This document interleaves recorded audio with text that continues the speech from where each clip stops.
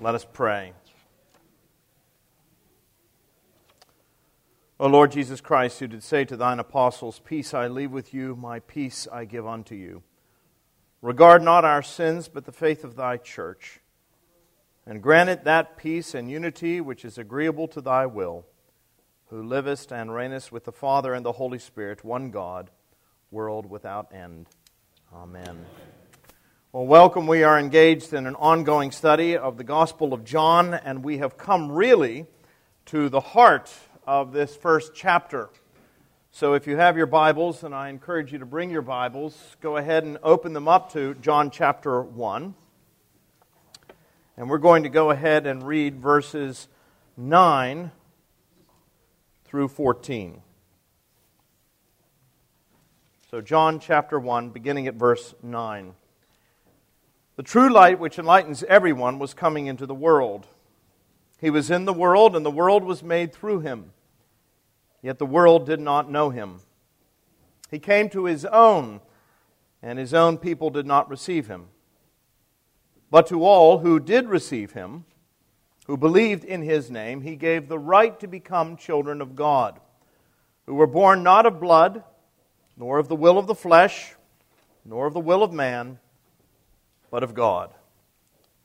And the Word became flesh and dwelt among us. And we have seen his glory, glory as of the only Son from the Father, full of grace and truth. This is one of the most important sections, not only, I think, of this first chapter of the Gospel of John, but in many respects, it's one of the most important texts in the New Testament. Not only verse 14, but the verses that precede it, because it deals with this whole subject of becoming children of God. It's a very important corrective because we are living in an age in which there is a great deal of misunderstanding when it comes to being a child of God.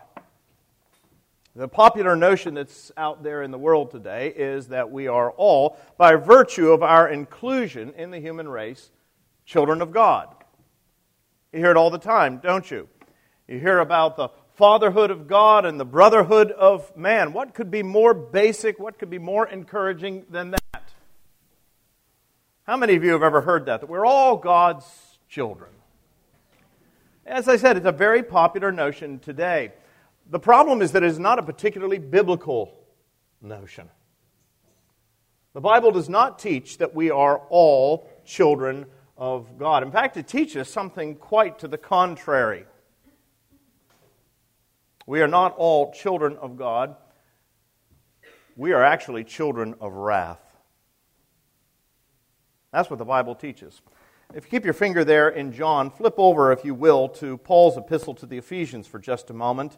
As many of you know, Ephesians is my favorite letter in the New Testament, if for no other reason than it is so short, and yet it is packed full with practically every Christian doctrine imaginable. Everything that Paul fleshes out, for example, in his great epistle to the Romans is actually here in Ephesians in a shorthand version. And this is what Paul says, writing to the Ephesians in chapter 2. He says, But as for you, you were dead in the trespasses and sins in which you once walked, following the course of this world, following the prince of the power of the air, the spirit that is now at work in the sons of disobedience, among whom we all once lived in the passions of our flesh, carrying out the desires of the body and the mind, so that we were by nature children of wrath. Children of wrath what? Like the rest of mankind. That's what Paul says. He said, you want to know what you were? I don't know how many of you remember there was a movie that came out some years ago starring Barbra Streisand, and it was called The Way We Were. How many of you remember that? The Way We Were. Paul said, this is the way you were. Now, of course, he's writing to a Christian community, and he's saying that's the way you were. That's not what you are now, but that's the way you were. That is what you are by nature. You are children of wrath. You are under the judgment of God. Now, sometimes we look at this and we say, well, yes, I know. Paul had a tendency to sort of overstate things. You know, Paul was prone to hyperbole. But Jesus didn't believe that, surely. Jesus, who was the lover of our souls, as the hymn says, would never have said that we were children of wrath. Well, take a look at John chapter 8 for just a minute. Some of you perhaps have read Dale Carnegie's book, How to Make Friends and Influence People. This is not how you do it. John chapter 8. Jesus is engaged in a conversation with the Jewish religious leaders, the scribes and the Pharisees. In verse 39, they answered him, "Abraham is our father." In other words, we really don't need this message that you're bringing, Jesus, because we are special. We have a privileged status. We are the Jews. Abraham is our father. And mind you, Jewish religious leaders, the scribes and the Pharisees, were highly regarded. They've gotten somewhat of a bad rap these days, but in their own day, they were highly regarded. But look at what Jesus says. He says, if you were Abraham's children, you would be doing the works Abraham did. But now you seek to kill me, a man who has told you the truth that I heard from God. This is not what Abraham did. You are doing the works your father did. You're following your father, but your father's not Abraham. Raises the question, well, who is their father? Well, they replied, we were not born of sexual immorality. That was a slight against Jesus because of his birth. There were rumors spreading around that there were some odd circumstances surrounding the birth of Christ. And one of those rumors was that Jesus was the product of an impure relationship. That his mother had been a woman of the street or whatever it may have been. But this is sort of a slight against Jesus. And then they followed up with these words, which were really extraordinary. They said, we have one Father, even God. Now, no Jew in the first century would have actually said that. The Jews would have referred to God as the Father of the nation, but no Jew, this was an extraordinary claim, would have ever said that God is my Father. And look at what Jesus says to them in verse 42. He says to them, if God were your Father, you would love me, for I came from God and I am here. I came not of my own accord, but He sent me. Why do you not understand what I say? It is because you cannot bear my word. You are of your father, the devil. Now, how well do you think that went over?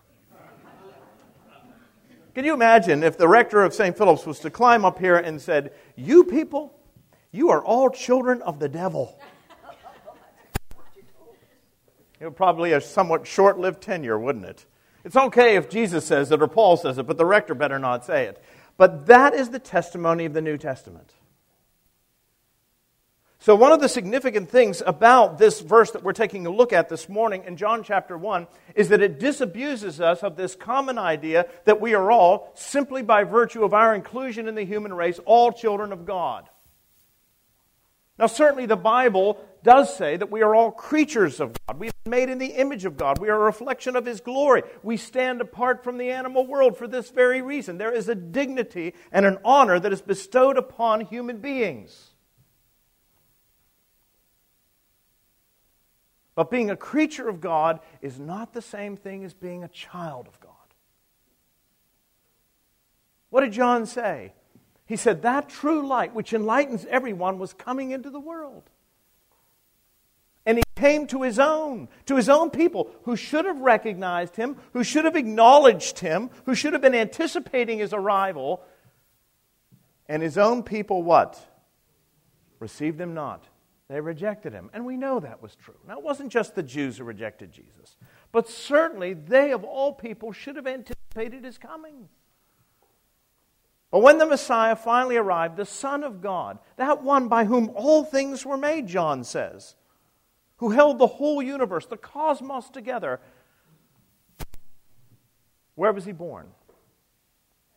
In abject poverty, in a backwater of the Roman Empire, forsaken by all.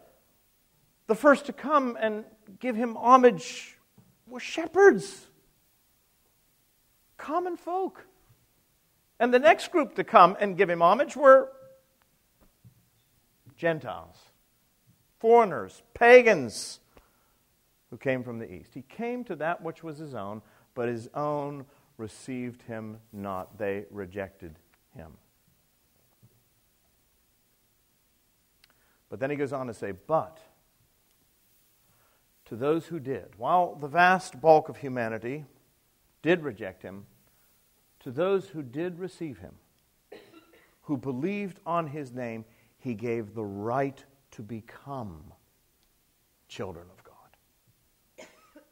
He gave the right to become children of God.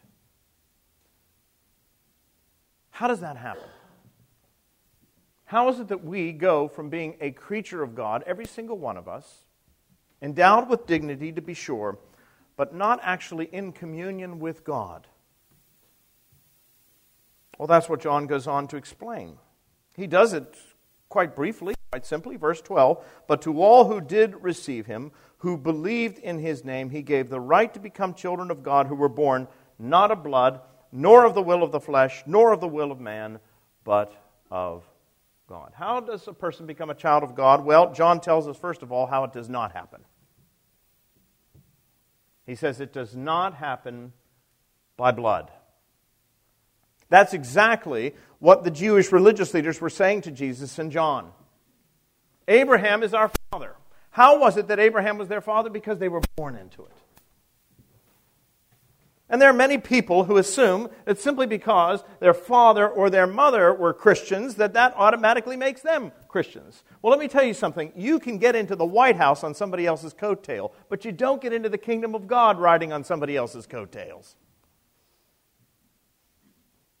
But that's the assumption. Well, automatically I am, because my family has been faithful. Maybe there was even a clergyman in the family, which incidentally may be more of a liability than an asset, if the truth be known. I'll be honest with you. But John makes it very clear, if you're going to become a child of God, it is not by blood. It is not something that is passed on to you automatically in the bloodstream. And it doesn't matter who your family is. It doesn't matter if they came over on the Mayflower or whatever it is. It doesn't matter if you're descended immediately from George Whitefield. It makes no difference whatsoever. A person does not become a child of God by virtue of their blood. Here's the second thing he says. It is not by the will of the flesh. Now, in order to understand what he means by that phrase, not by the will of the flesh, you have to understand what the flesh meant. The Greek word was sarx. It meant your natural appetites. In other words, it's not by human effort. It's not the result of just having some sort of religious experience. You know, you've met those people who have gone out and they've climbed the Himalayas, or they've gone out and they're on a boat and they have some sort of spiritual experience. Have you ever met somebody with a spiritual experience? And they just automatically assume, as a consequence of feeling that way, that they are automatically a child of God. As a consequence of their natural appetites or their natural emotions. Well, C.S. Lewis talked a great deal about our emotions, and he says our emotions are fickle things. You know how it is. If you've just won the lottery, and you're sitting on the top of the world, and you come to church on Easter morning, and the choir is in tune, and the minister is on. He's brief, and he's pithy, and all of that, and you know, just everybody's in a good mood, and man, it's not hard to believe that Jesus is risen. It's not hard to believe that the man came out of the tomb on the first day of the week. But when the doctor has just given you the long face, when the stock market is down, when your children are all far off and some of them are living apart from God, and you come into church and it sounds as though the organist is playing the organ with boxing gloves and the minister is just droning on and on and on. You know Jesus rose again, but you're not sure you're going to. All of that. Sometimes your emotions would cause you to believe maybe this is just all a bunch of baloney. So our emotions can be very fickle things. They can play tricks on us. We should not assume simply because we've had an experience that we're children of God. That's what John is talking about here. So he says it's not by blood, it's not by the will of the flesh, nor, as he said, by the will of man. That is to say, it is not the result of human effort. You cannot earn your way into God's favor, no matter how hard you try. We think we can do it, as the old investment commercial used to say, the old-fashioned way. We can earn it. We can somehow earn God's favor. The problem with trying to earn God's favor is what Paul says there at the beginning of Ephesians chapter 2. When he says we're dead in our trespasses and in our sins. Paul doesn't say we are sick. I know the hymns sometimes speak of being sin-sick and sorrow-worn, but that's not really what Paul says. He says we're dead in our trespasses and in our sins. And the question is, how much good can a dead person do? The reason we're saved by grace through faith is because we're dead, and God has to make us alive even when we were dead. He has to do for us spiritually what He did physically for Lazarus. He has to make us alive.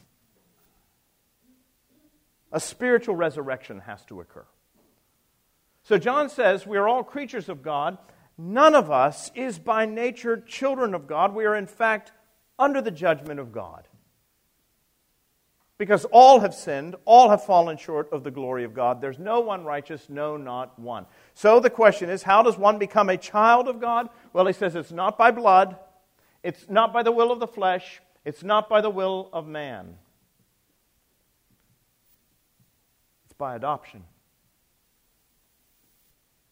It's by adoption. We become children of God when God adopts us into His family. We experience a new birth.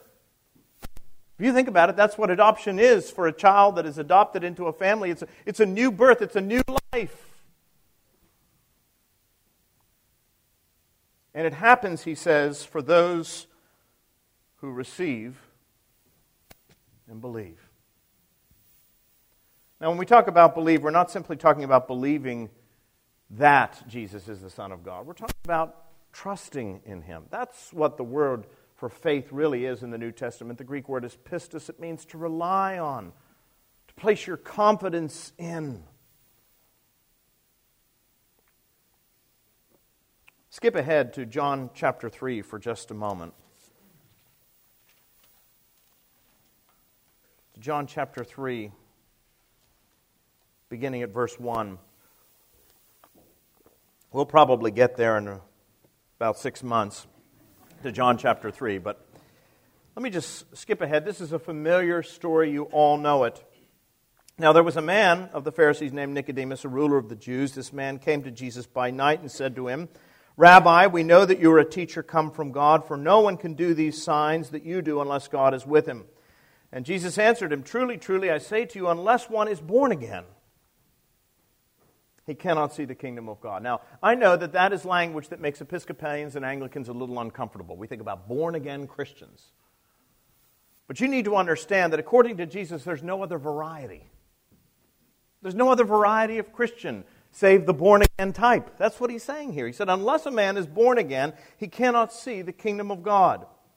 Nicodemus said to him, Well, how can a man be born when he is old? Can he enter a second time into his mother's womb and be born?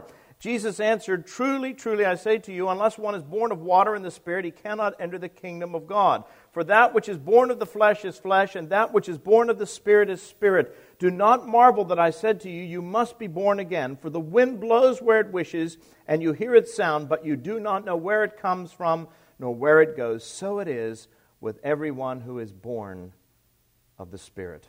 And Nicodemus said to him, How can these things be? Part of the reason why Nicodemus was confused is that when Jesus said, You must be born again, the Greek actually, if it's rendered literally, is you must be born again like the first time. And that's why Nicodemus says, How can a man be born when he is old? When he thought of being born the first time, he was thinking of what? When he came out of his mother's womb. But that's not what Jesus was talking about at all. Jesus was not talking about Nicodemus' birth. He was talking about the birth of man. And you'll recall that when God created man back there in Genesis, out of the dust of the earth, Adam was there. Sort of picture a sod statue, perfectly formed, anatomically correct in every respect, the perfect human specimen, but the book of Genesis says he was not alive. Until what? until God breathed into him the breath of life. Now, the word that is translated as breathe is the word ruach in Hebrew. It is a word that means breath, wind, or spirit. So when Jesus talks here about being born of the Spirit, that's what he's talking about. What happened to Adam has to happen to us. We're dead. We only become alive if God does what? Breathes into us his holy and life-giving Spirit.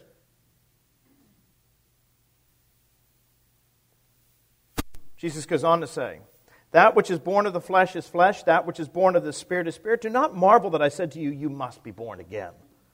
For the wind blows where it goes, and you do not know where it comes from or where it goes. So it is with everyone born of the Spirit. Nicodemus said, how can these things be? Jesus answered, are you the teacher of Israel, and yet you do not understand these things? Truly, truly, I say to you, we speak of what we know and bear witness to what we have seen, but you do not receive our testimony. I have told you earthly things, and you do not believe. How can you believe if I tell you heavenly things? No one has ascended into heaven except he who descended from heaven, the Son of Man. And this is the critical verse, as Moses lifted up the serpent in the wilderness, so must the Son of Man be lifted up, that whoever believes in him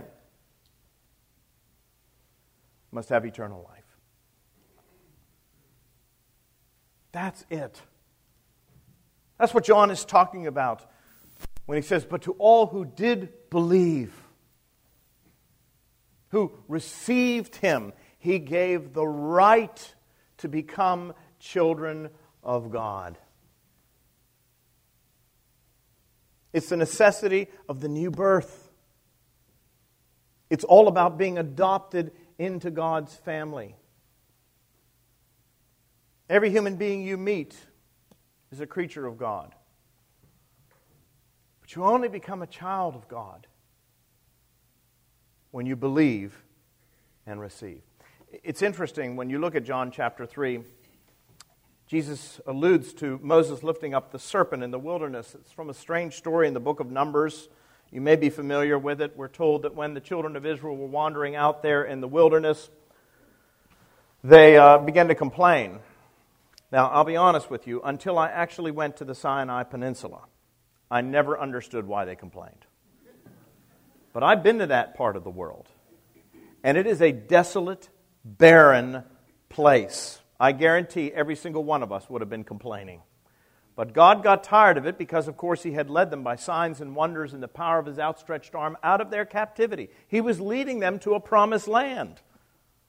The delay was in large measure because of their sin, and so they are complaining. And so as an act of discipline, God sent, and this, of course, you know I have a phobia about snakes, so this is the worst nightmare for me, a brood of fiery serpents into their camp to bite the people.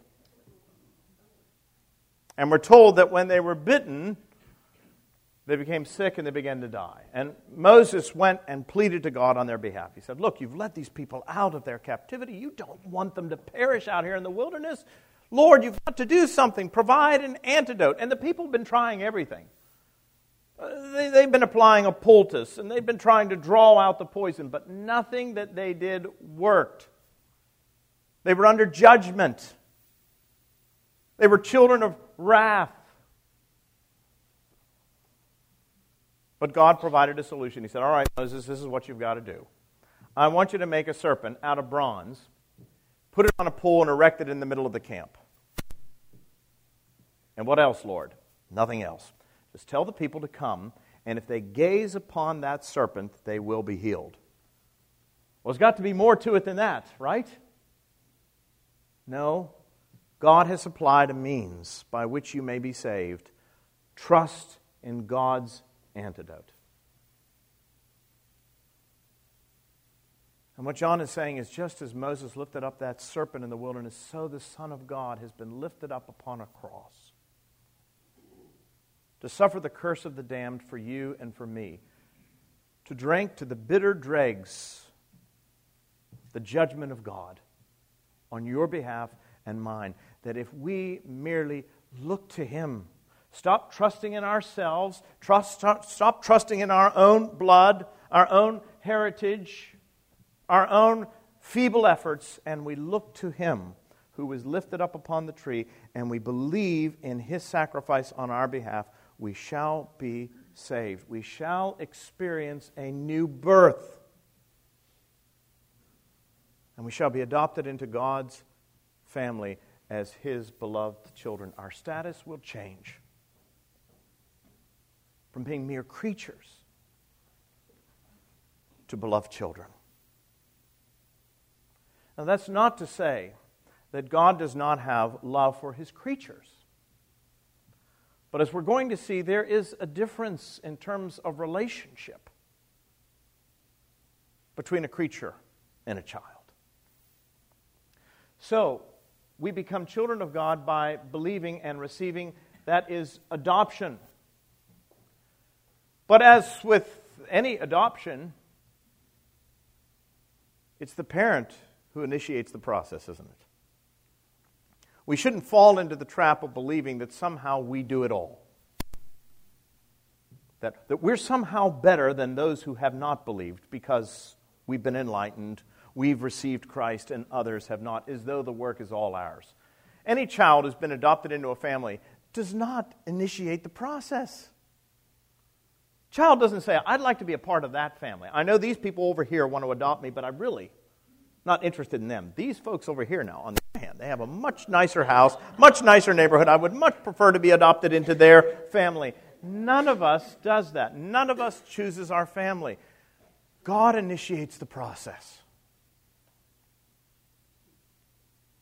He works in our hearts. This is what we call prevenient grace. He works within our hearts, within our lives, to bring us to the point where we believe. C.S. Lewis described this very well in his own conversion. He talks about the time when he was converted. He said he was riding up a hill on the top of a bus. And he said, it was presented to me that I had this opportunity. He said, I felt like a man who was in a corset. I felt like a man in a suit of armor, a lobster within his shell. And I felt as though I could unlock the armor, unbuckle the shell, or I could keep it on. He said, I chose to unbuckle. In other words, I chose to believe. And yet, reflecting back on it, he said, I realized that God had been so orchestrating the process that I'm not sure I could have done anything else. If you are a child of God today, if you have believed in Jesus Christ, if you have trusted in Him, if you look back over the course of your life, you will see, I guarantee it, God's guiding hand all the way. Bringing the various circumstances together, bringing the various people into your life to bring you to the point where, yes, it appears as though you chose Him, but you suddenly realize that all along He had chosen you. And that is why it is by grace, my friends. It is by grace and not by human effort, not by the will of the flesh. It is a gift, a gracious gift of God. And here's the extraordinary thing. When you are adopted into God's family, you can never be disinherited. That was one of the curious things about adoption in the ancient world. You could be adopted in the ancient world, but according to Roman law, while you could disinherit your own children, think about that. There are times, let's be honest.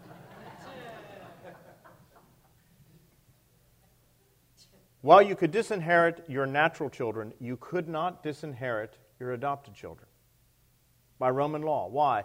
Because you had made the conscious decision to bring them into your family.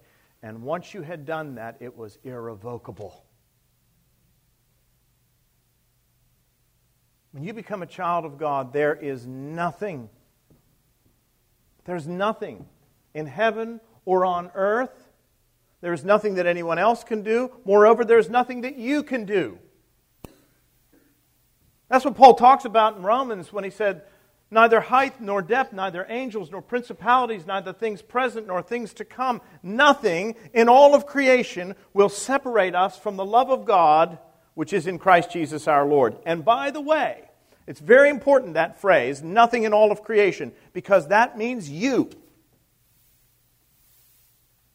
You were a creature before you were a child. You are part of the creation. And nothing, once you become a child of God, nothing that even you do, can separate you from the love of God which is in Christ Jesus our Lord. So he came to that which was his own, but his own received them not. But to those who did receive him, who believed in his name, who trusted in the antidote that God had provided, he gave the right to become children of God, to become what they were not by nature. And now nothing can separate them from the love of God. What does it mean to be a child of God? We talk about that a lot, but what exactly does it mean? At the very least, it means two things. First of all, it means that you do have a special privileged status. That's just a fact. You have a special privileged status. Perhaps you've been watching the news and you've heard a little bit about Prince Andrew, Queen Elizabeth's second son. Randy Andy, as they sometimes call him. And you all know the story about Andrew. You know that he's been involved in all kinds of seedy activity and so forth. And he has settled his case out of court. I think most of you probably know that. Probably an enormous sum of money. Well, the press began to ask the question, where did that money come from? I mean, he, of course, is a member of the royal family, but he doesn't have a whole lot of money himself. He gets a naval retirement pay. But the question was, did his mother pay this? And some people thought, well, that was not right. Well, she probably did pay it. They were concerned that it came out of the privy purse, that it came out of public funds. Apparently it did not come out of public funds, but it came out of somewhere, and his mother paid it. Now, that doesn't mean that his mother necessarily, approved of his behavior or was happy. She stripped him of a lot of his honors. But what? He is still a son. And as a mother, she's not going to forsake her son in a time of crisis. You realize if you're a child of God, God is not going to forsake you in a time of crisis, even if He doesn't approve of your behavior. He's never going to leave you. He's never going to forsake you. He is going to be with you always, even unto the ends of the earth. Now, that doesn't mean that He may not let a little bit of suffering and pain come into your life as a form of discipline. God disciplines those He loves, but what it does mean is that you will never cease to be His child. You'll never lose your salvation, because your salvation is not your work. It is the gift of God. So you have a special privileged status. Here's the other thing you have. Special access. You have access to God. You have access to the Father. When I was the rector of St. David's Church in Chirral, many years ago now, we had a preschool. And my eldest son was just about 2 years old at the time. And he was in the preschool. About 110 students. And when I walked through, the teachers had taught all the children to call me Father Jeff. That's what the children were supposed to call me. Father Jeff, Father Jeff, Father Jeff.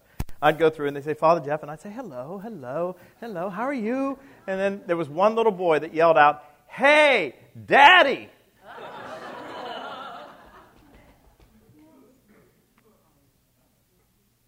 And one of the other little children said to him, that's Father Jeff. He said, you have to call him Father Jeff, but I call him Daddy. Now, he could do that. Why? Because he had a special relationship. I was his daddy.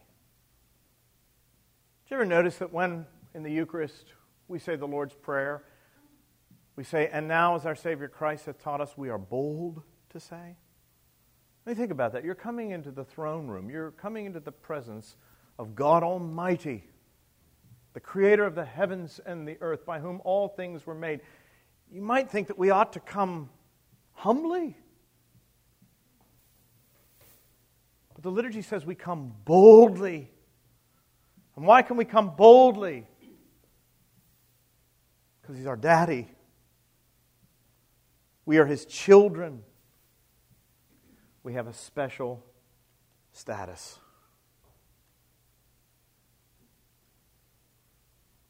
So to those who believed and who received Him, He gave the right to become children of God. Here's my question for you this morning.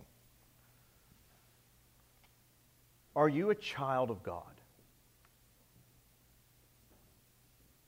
I'm not asking the question, are you a creature of God?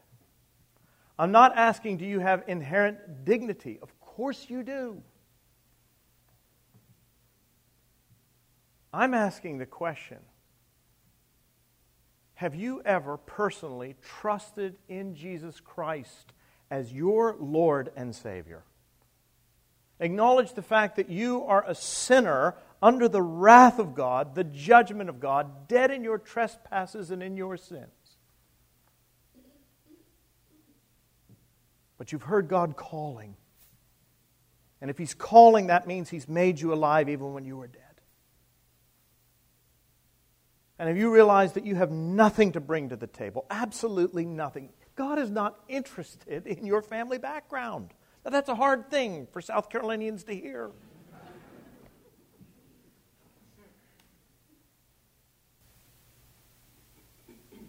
What He wants to know is, have you trusted in the antidote that He has provided? As Moses lifted up the serpent in the wilderness, so the Son of Man has been lifted up on a tree, that all who look to Him and stop trusting in themselves might not perish but have everlasting life, find themselves adopted into the family of God, into a relationship that is irrevocable. It continues on for eternity until God calls you home with the rest of your family.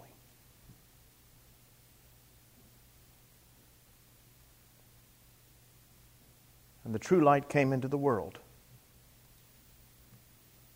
And His own people received Him not. But to those who did receive Him, He gave the right to become children of God. Hallelujah. Let us pray. Father, we thank You so much for Your grace and for Your mercy, wretched sinners that we are. We thank You that You adopt us into Your family, that You take the initiative, You make us alive even when we were dead, and bring us to that point where we believe and receive.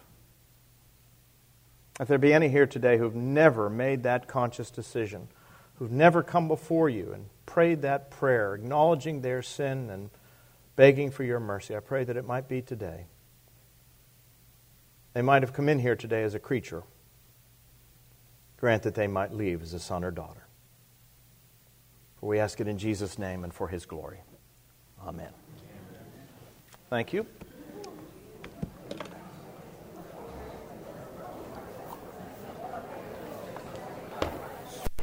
No, thanks.